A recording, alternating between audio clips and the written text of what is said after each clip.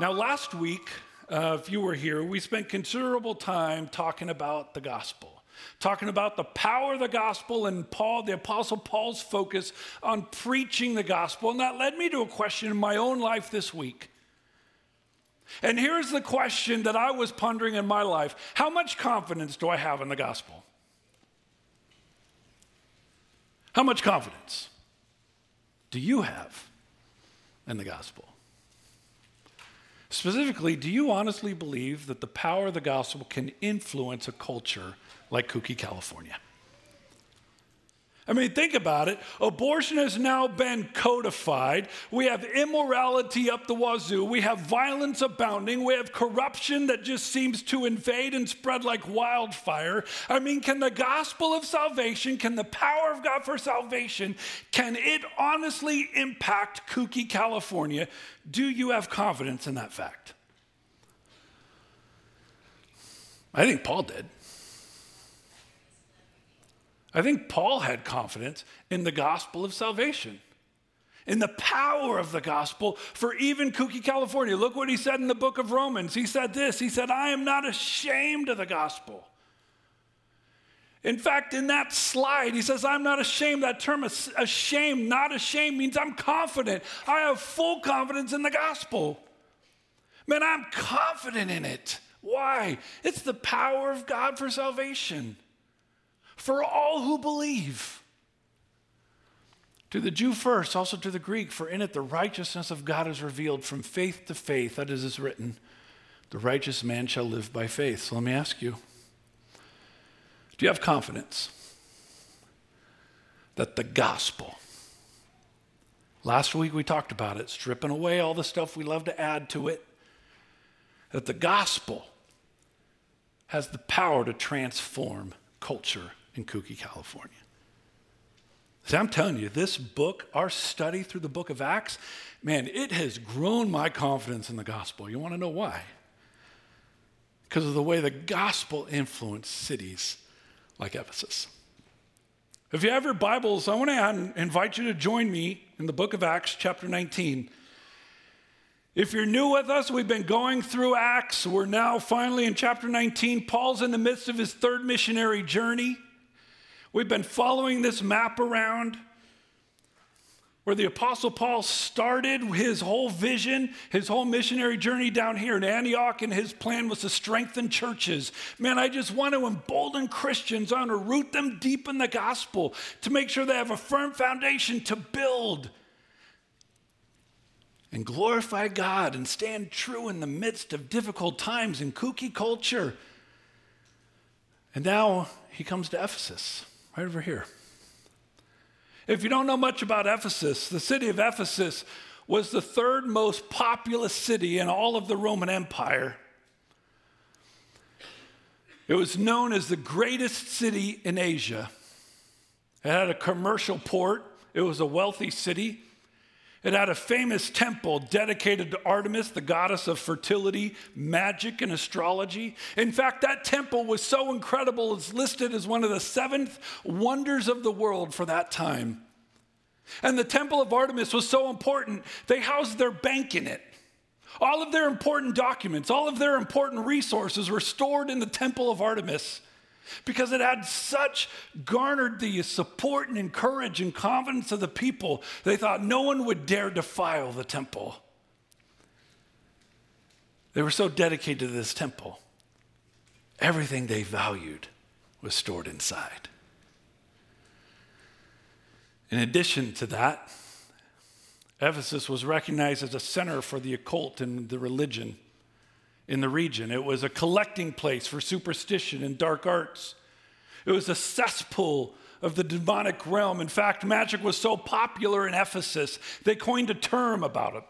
Any document that contained magic or a spell, in that document, it was called a, quote, Ephesian writing, because they assumed that it had some sort of foundational element in the city of Ephesus. The city of Ephesus was so committed to the occult and demonic activity. Many people believe that's why Paul wrote this to the Ephesian church. Ephesians chapter 6, he said, our struggle is not against flesh and blood, but against the rulers, against the powers, against the world forces of this darkness, against the spiritual forces of wickedness in the heavenly places. Paul's talking to a group of people that are surrounded by magic and demons. Occult, and that's everything people recognize and value. Ephesus was a water hole for every kind of magician, clairvoyant, and criminal. Con artists, murderers, perverts, they all found Ephesus be the fertile ground for their growing life. And that's the city Paul enters next. And I'd love to show you how Paul entered it.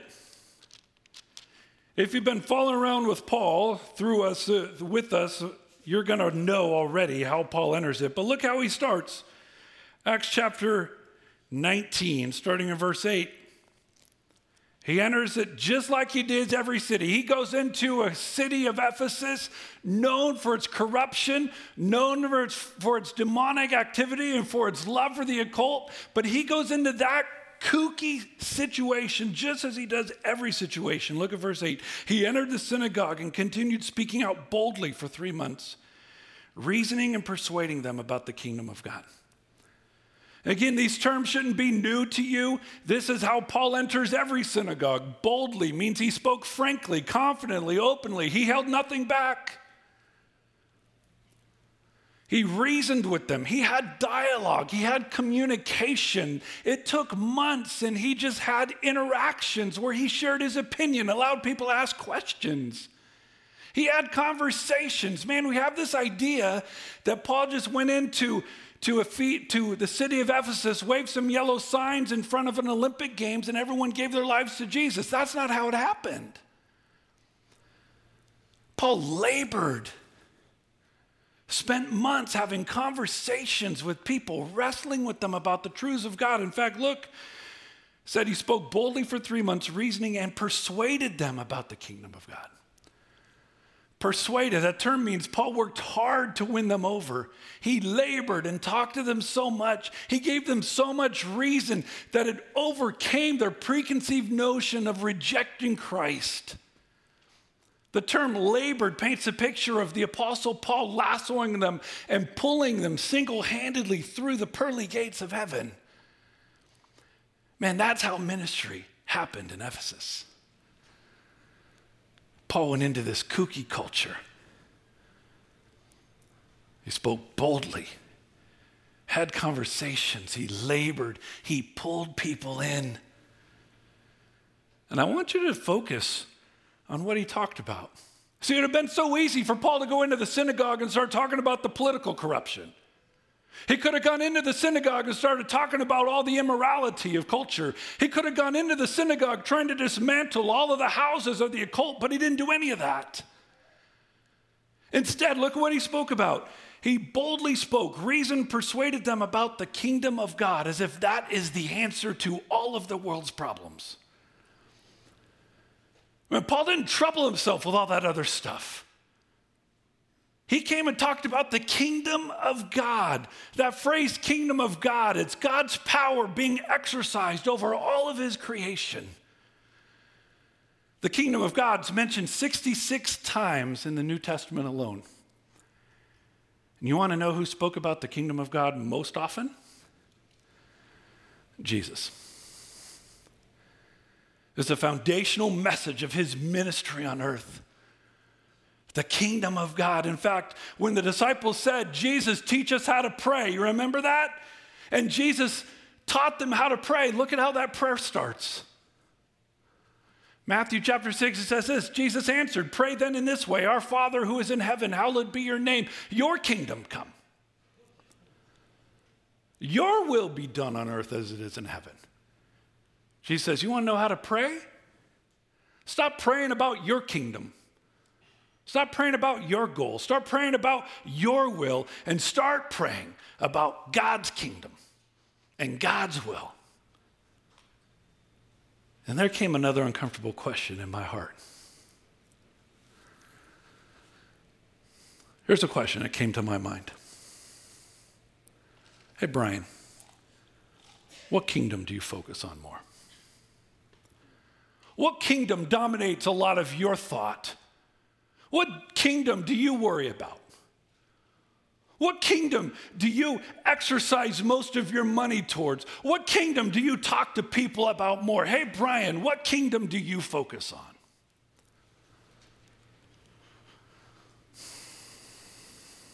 Great question for you. Whose kingdom drives your life? Whose kingdom dominates your worry and your concern? Whose kingdom needs to be established for you to be fully content? I mean, you know what? I think especially in America, we get a little distracted. I think we get so focused building our kingdom, we actually forget about the kingdom of God. And by the way, we get some glimpses of the kingdom of God in Scripture. Kingdom of God is so diverse as every tribe, every nation, every tongue, every color of people combined together in community because of the power of God. Man, in one setting, in the kingdom of God, you have people like me who worship with your hands in your pockets, and then you have people like Ronnie who don't.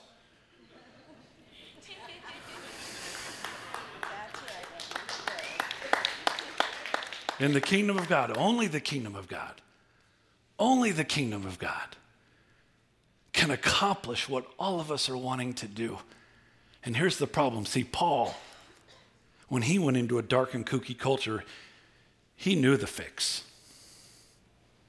the gospel. And he didn't get distracted by other stuff. We do.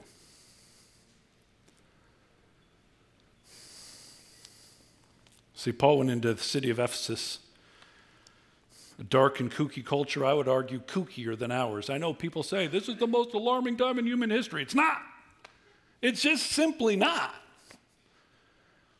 Paul went into a kookier culture than ours. He went straight into the synagogue and spoke boldly, powerfully, confidently about the gospel. And what I want to show you are three things that happened to him and three things that we should expect to happen to us. If we go into a dark and kooky culture like California, armed with the gospel, preaching about the kingdom of God, man, I think that's going to make a difference. In fact, I'm going to go off script again. I'm sorry, Joanne. There's not going to be a slide for this. Flip in the book, the Bible. Flip to the right. Sorry, I get all excited when it comes to this. Flip to the right, Acts chapter 26. Acts chapter 26. I want to show you something that drives the Apostle Paul. Acts chapter 26. Go to verse 18. Acts chapter 26, 18. Paul is giving a defense for his ministry, and he's in the middle of describing what Jesus told him about his ministry, about his commitment, about his call. He focuses on rescuing from the Jewish people and from Gentiles to who I'm sending to you. Look at verse 18. Here's the mission that God gave Paul, and I want to encourage you, and I believe that this is the mission that God gave us. Look at verse 18. To open their eyes so that they may turn from darkness to light and from the dominion of Satan to God, that they may receive forgiveness of sins and inheritance among those who have been sanctified by faith in me. Do you catch that? Seems like Jesus is acknowledging darkness. Man, how easy it would have been. Paul, go fix the dark. But that's not what he says. Hey, open their eyes so that they might choose to leave the dark for the light. He acknowledges it's a dominion of Satan. Hey, Paul, go defeat Satan. That's not Paul's job. Jesus already did that. Paul, don't get distracted by Satan. You're about souls. Go, be used by God to open their eyes that they might leave the dominion of Satan and join the kingdom of God. Man, Paul didn't get distracted by fixing all the world's problems. That wasn't his job. He got focused on opening the eyes of every person he could find, that they might see Jesus as he did, and that they might leave this kooky culture and enter into the blissful communion of God that gives them peace that's beyond human comprehension, a joy that's overflowing in this broken world, and promises an eternity of glory in the presence of God forever. No, I don't think Paul was worried one bit about going into Ephesus, because he was confident in the gospel. What if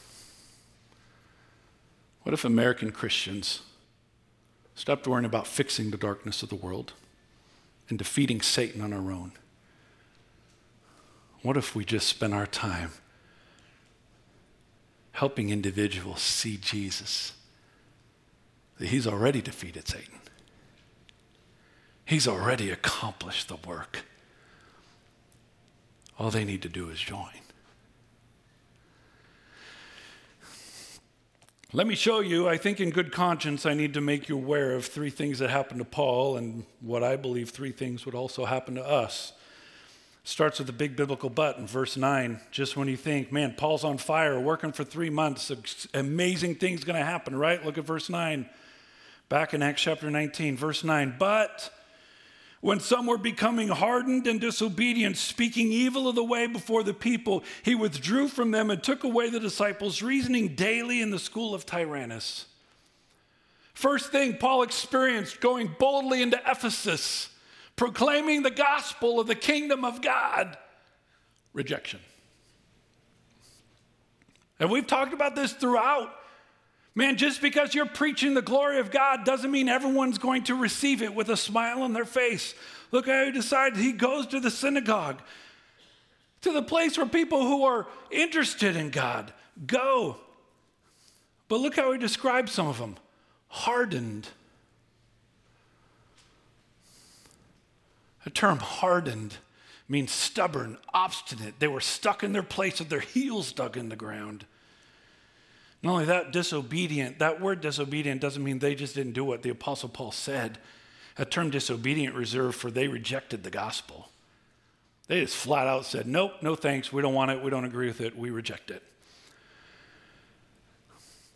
So Paul's ministering to these people, and for some of them, they dig in their heels, discrediting the gospel. Nope, we're not dead in our sins. We're not less in our trespasses. We don't worry about the judgment of God. We're staying right here. But wait, we're not done. He continues, said, and they were speaking evil of the way, of the gospel before the people. That term, speaking evil, they would curse the gospel. They would denounce it outwardly. And this wasn't some simple rejection. This was a vile opposition which likely had some demonic overtones to it. Or they were claiming their magic against the power of the gospel. Man, this was a kooky, crazy rejection. The rejection that would likely cause many of us to just say, okay, we're out. We're done. We quit. Not Paul. It would cause some people, all right, we're leaving Ephesus. We're going to go to Philadelphia. They love Jesus there, not Paul. Paul believed God called him to Ephesus, and he believed that the power of the gospel would have a difference. So he just simply moved locations next door, where he'd reason daily, hold school, talk with disciples became his new base of operations. It's the school of Tyrannus. Interesting thing, just for fun, because I geek out on this stuff. Looked up Tyrannus. Most people believe that wasn't his name given to him at birth. They don't know his birth given name. It's probably something like Jimmy. But all the people of the city knew him as Tyrannus. That name means tyrant. Man, Tyrannus ran a school. And he was a tyrant. Anyone have a teacher? It's just a tyrant. Some of you who are homeschooled, be like, oh yeah. I mean, this guy was known throughout the city. Man, he drove a hard school, but he had a gushy spot in his heart for Jesus. Man, what a testimony right there. Paul's like, hey, we're moving our situation all the way over to the tyrant school. And people are like, what? Oh, no, he's pro-God. Any of you who are teachers, it's an encouragement to you. God still works in your classroom, in your life, in your ministry, whether it's in your living room, a public school or a Christian school, a college, online. God uses you. Look what happened in verse 10. This took place for 2 years so that all who lived in Asia heard the word of the Lord, both Jews and Greeks. Let's go back to that map. I want to make sure you understand the vast environment out of what Paul was doing in the little school of Tyrannus the tyrant, this entire red area, the Bible says, was influenced, impacted. Everyone heard about the word of the Lord. What Paul started in Ephesus impacted an entire region, and we look at that and say, what? How did that happen? I mean, what did God do? What would turn something that goes from a school into impacting an entire region? Let me show you. Look at verse 11. We read this: God was performing extraordinary miracles by the hands of Paul, so that handkerchiefs or aprons were even carried from his body to the sick, and the disease left them and the evil spirits went out. Well, that would do it, wouldn't it? I mean, God does such a work in the Apostle Paul that people are going to him and stealing his handkerchiefs to go home and heal their daughters and their sons, restore their moms and their dads, free their neighbors from demons. Man, can I ask you, how far would you go? I have a mother-in-law in the hospital right now. I got to tell you, as much as she tries to force me to eat bananas, I would drive to the end of the earth if I could promise her healing. Everyone from this region went in hopes that they could just get something from Paul. But Luke wants to make sure of something. See, these weren't just miracles. God wasn't just doing a work in Paul. Look at what he says. God, number one, let's make sure we know who's doing the work, right? This isn't Paul's idea. This wasn't Paul's prayer. This wasn't Paul trying to pawn off his hankies on the internet. This is God's idea. This is God's choice. This is God's plan. God is doing this outside of the ideas of Paul.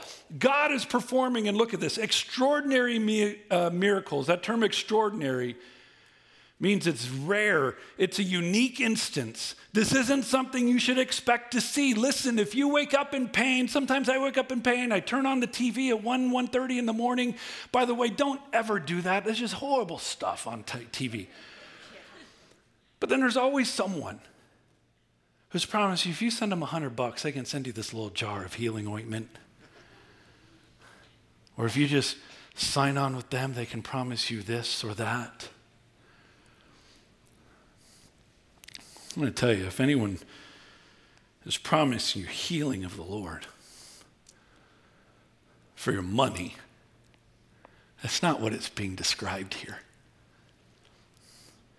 Luke is saying, listen, because Paul was birthing this ministry out of this city that was known for demonic activity, witchcraft, and magic, where everyone's eyes were focused and assumed and trusted the supernatural. God chose to do something amazing in the Apostle Paul that rose him up above everyone else, where everyone would notice and recognize his power. His meaning God. First thing Paul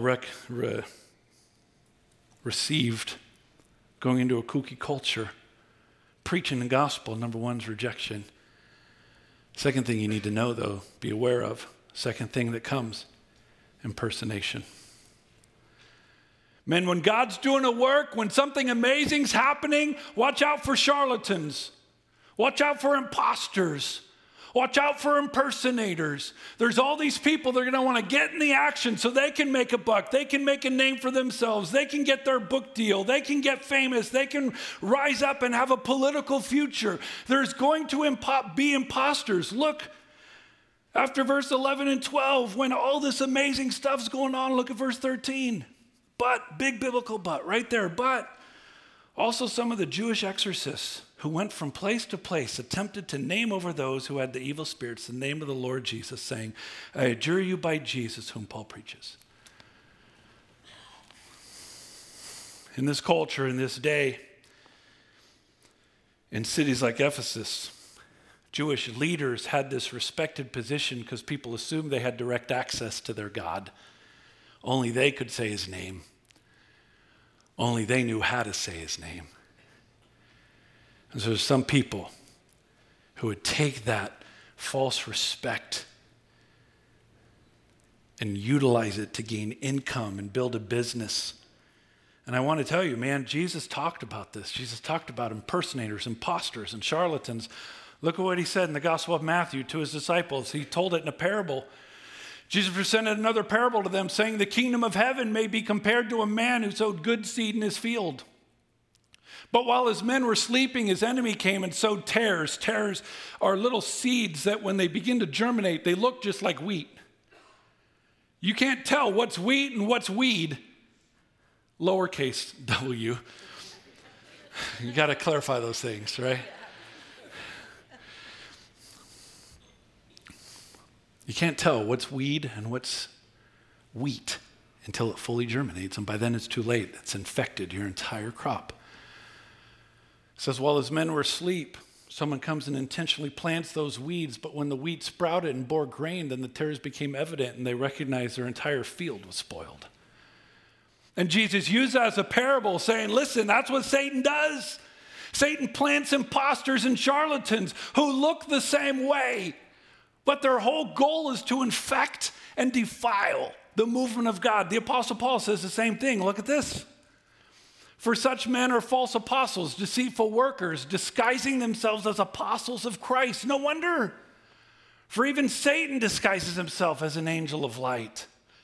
Therefore, it is not surprising if his servants also disguise themselves as servants of righteousness, whose end will be according to their deeds. Man, Jesus, the Apostle Paul, there's going to be all these apostles, all these imposters, all these charlatans, all these deceivers, all these impersonators, and there's everything in us that says, let's go get them. But here's the crazy thing.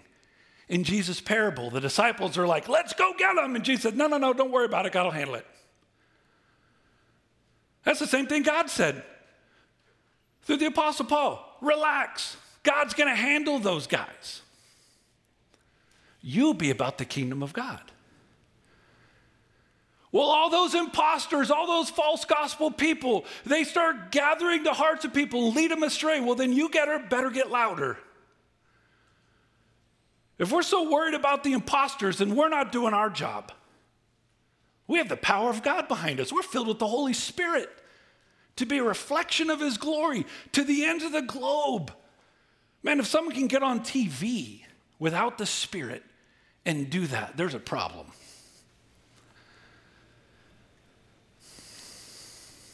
Jesus, Paul, there's going to be imposters. Don't worry about them. You worry about your job. You play your position. You focus on the kingdom of God, opening people's eyes so that they might choose to leave darkness into light.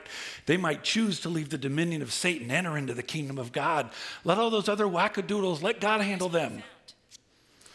Oh, I should have looked. She found wackadoodle. I wonder whose name popped up. So here's the focus. Paul said, in this text, man, if we're going to bring the gospel into a kooky culture, let's expect rejection. Let's expect impersonators. But don't freak out. God said he'd handle it. Look how he handled it here. Verse 14. Here's an example. Now, 7 sons of one Sceva, a Jewish chief priest. Let's just put quotes in that, right? Like he claimed to be this person of importance. They were doing this, verse 15. And look at this. I love this story. If any of you have sons or daughters, like, I already know all the Bible, there's nothing else cool in there, take them to this story. It's fantastic. I'm pretty confident the Action Bible has not illustrated this text. 7 sons of one Sceva, a Jewish chief priest, were doing this, verse 15. And the evil spirit answered and said to them, I recognize Jesus, I know Paul, who are you? And in the Greek, look at this. They go and they try to use the power of God, which they're not filled with, to cast out this demon. And this demon comes to him and he says, hey, I recognize Jesus. And the term he uses is gnosko. I am intimately aware of Jesus. Look, I know all about Jesus. That dude freaks me out. Jesus, I know. I know about Paul. I've heard about him. I know who he is. Jesus freaks me out. Paul makes me nervous. You? Nah. I love that. I know Jesus. I'm aware of Paul. Who do you think you are? You think you're going to go and conquer the dominion of Satan? With what? You think you can conquer the dominion of Satan with your money? With your political party? With your good intentions? That's what the demon's saying. Look, I get Jesus. I know all about that guy. I know Paul. I'm aware of him. I don't know who you are.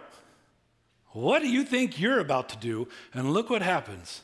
Verse 16, and the man in whom was the evil spirit leapt on them and subdued them and overpowered them. And look at this. So they fled out of that house naked and wounded. I looked up naked. Know what it means? Naked. Man, they went in there thinking they're all hot stuff, and they left with nothing. And I'm telling you, nothing. I looked up subdued and overpowered and tried to come up with a term that would define it in our vernacular. And so I came after and I used the Little Hiptionary that I sometimes use for your benefit. The Little Hiptionary, a banging pocket reference for cool peeps everywhere. So I use this because I still tuck in my shirts. So I use this. I looked for a word. You know what I found? I found this. Pwn. No O, by the way. If you want to be cool, you don't use it with an O. Pwn means to dominate or own someone so thoroughly you could pawn them off. And here's it's used in a sentence in my Hiptionary. Tristan, I pwned you in Pictionary. Okay? So now I know there's a number of you who lack confidence and you think my Hiptionary is outdated, and so you bought me the Gen Z dictionary. So I looked up a word in the Gen Z dictionary that would match this situation. You know what I found? Pwned. Seems like the Little Hiptionary is still hip after all. Pwned. And look, to dominate or own someone so thoroughly you could pawn them off, except Gen Z dictionaries use it in a sentence differently because they assume Gen Z people don't know what Pictionary is. So here it is. Used in a sentence. Where is it? No, well, I'll look it up here in the book. Pwned. I pwned you in Pokemon. So, regardless of which works for you, Pictionary or Pokemon, you have to understand when you go and attempt to conquer the power of this world that God has allowed him to have, this is the dominion of Satan, this is darkness. You are empowered to rescue people out of it. You want to conquer it? On your own power? You're going to get pwned. And I want you to know, you can quote me on that. And just to give you a little confidence, let me show you what God did. See, God said he's going to handle it. He's going to take it all. Look, he said, don't worry. Look what God did with this whole situation. So these guys decided they were going to make a name for themselves using the name of God without the power of God. Look at verse 17. This became known to all, both Jews and Greeks who lived in Ephesus. You see that? It wasn't Paul's miracles.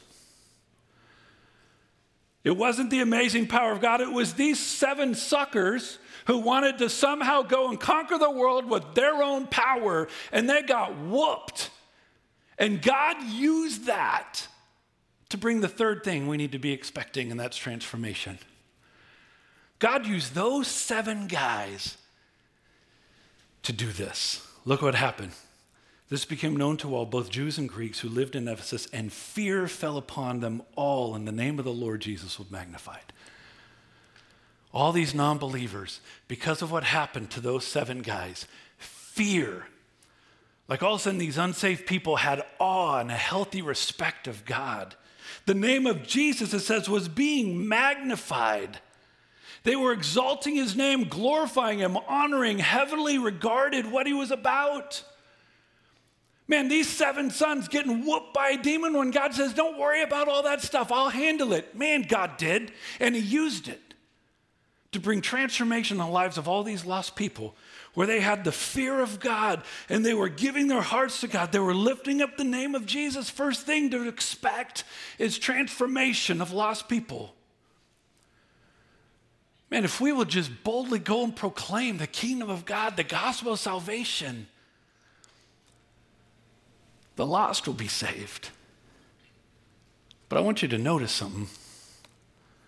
God's not done yet. Look what happens. See, transformation didn't occur just with the lost, but with the saved. Look at verse 18. Many also of those who had believed.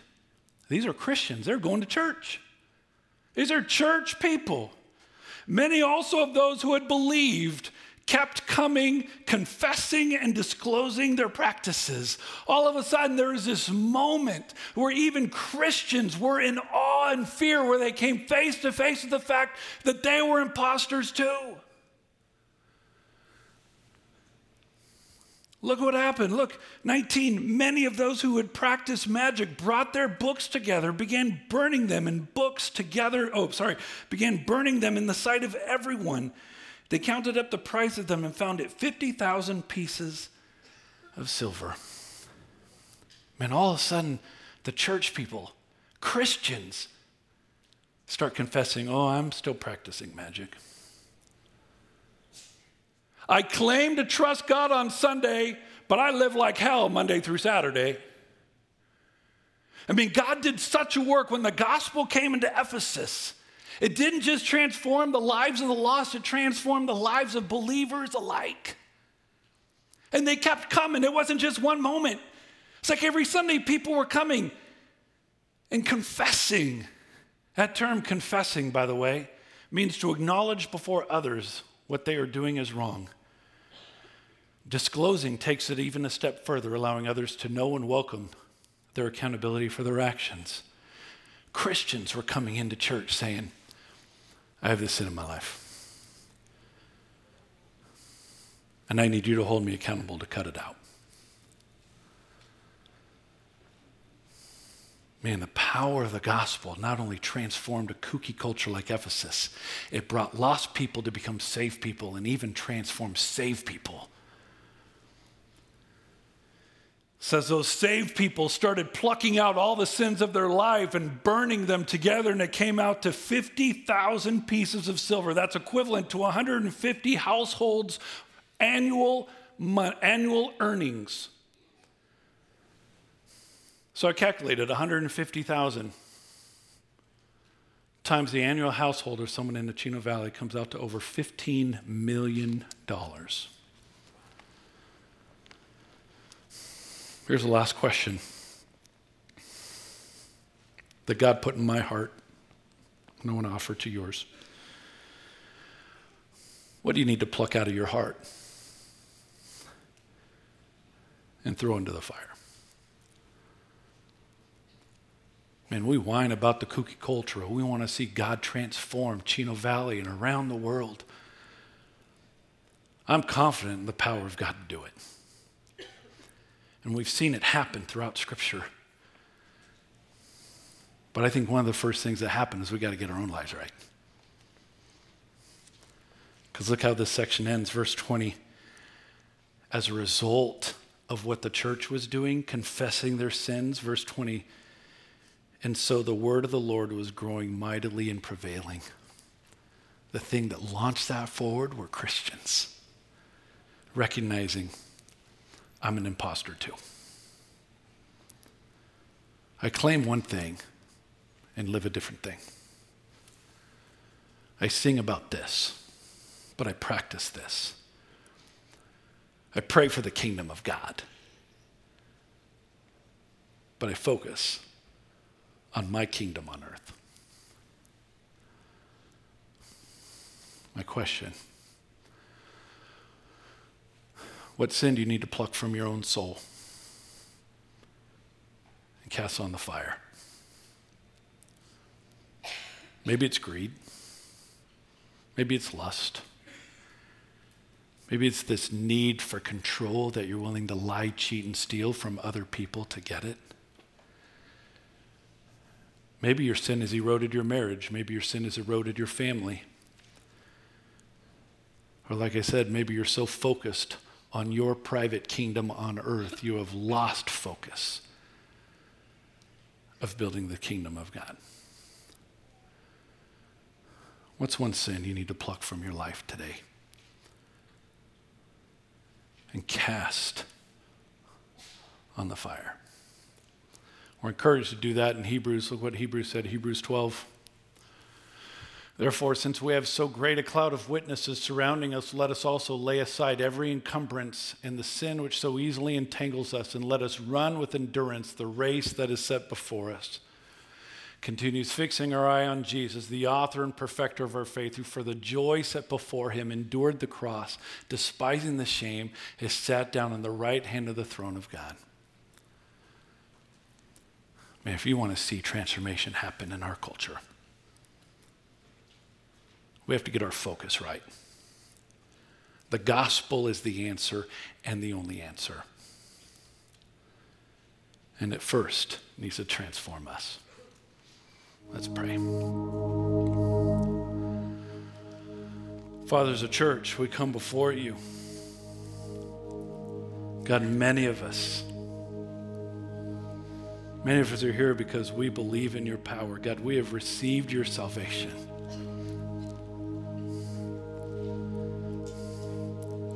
God, there's something powerful about coming on Sundays that surrounds us with our friends, other broken people that you have saved, you have redeemed, you have restored. And God, we confess to you that sometimes it's so easy to come and focus on you for an hour, and then we go into our lives Monday through Saturday and we focus on ourselves. We love to judge humanity on their failures, and yet, God, we've ceased to recognize our own brokenness too. So God, I pray, open our eyes, allow us to see the gospel as Paul did. Give us confidence in it, boldness in it, a dedication to it, God, that it infects how we live at home, how we do our job, how we worship, how we embrace our culture. God, I pray, help us fully understand it as Paul prayed. God, give us confidence. As imposters come, God, don't let us be distracted.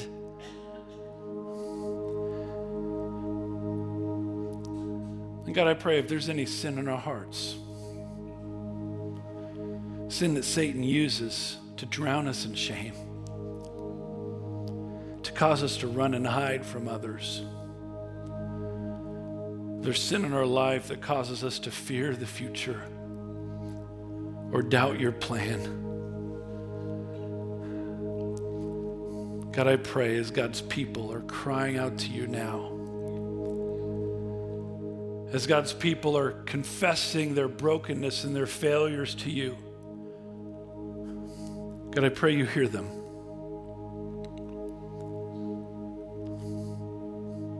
God, will you receive our repentance of greed, our hunger for power, God, our lust for things of this world, our anger,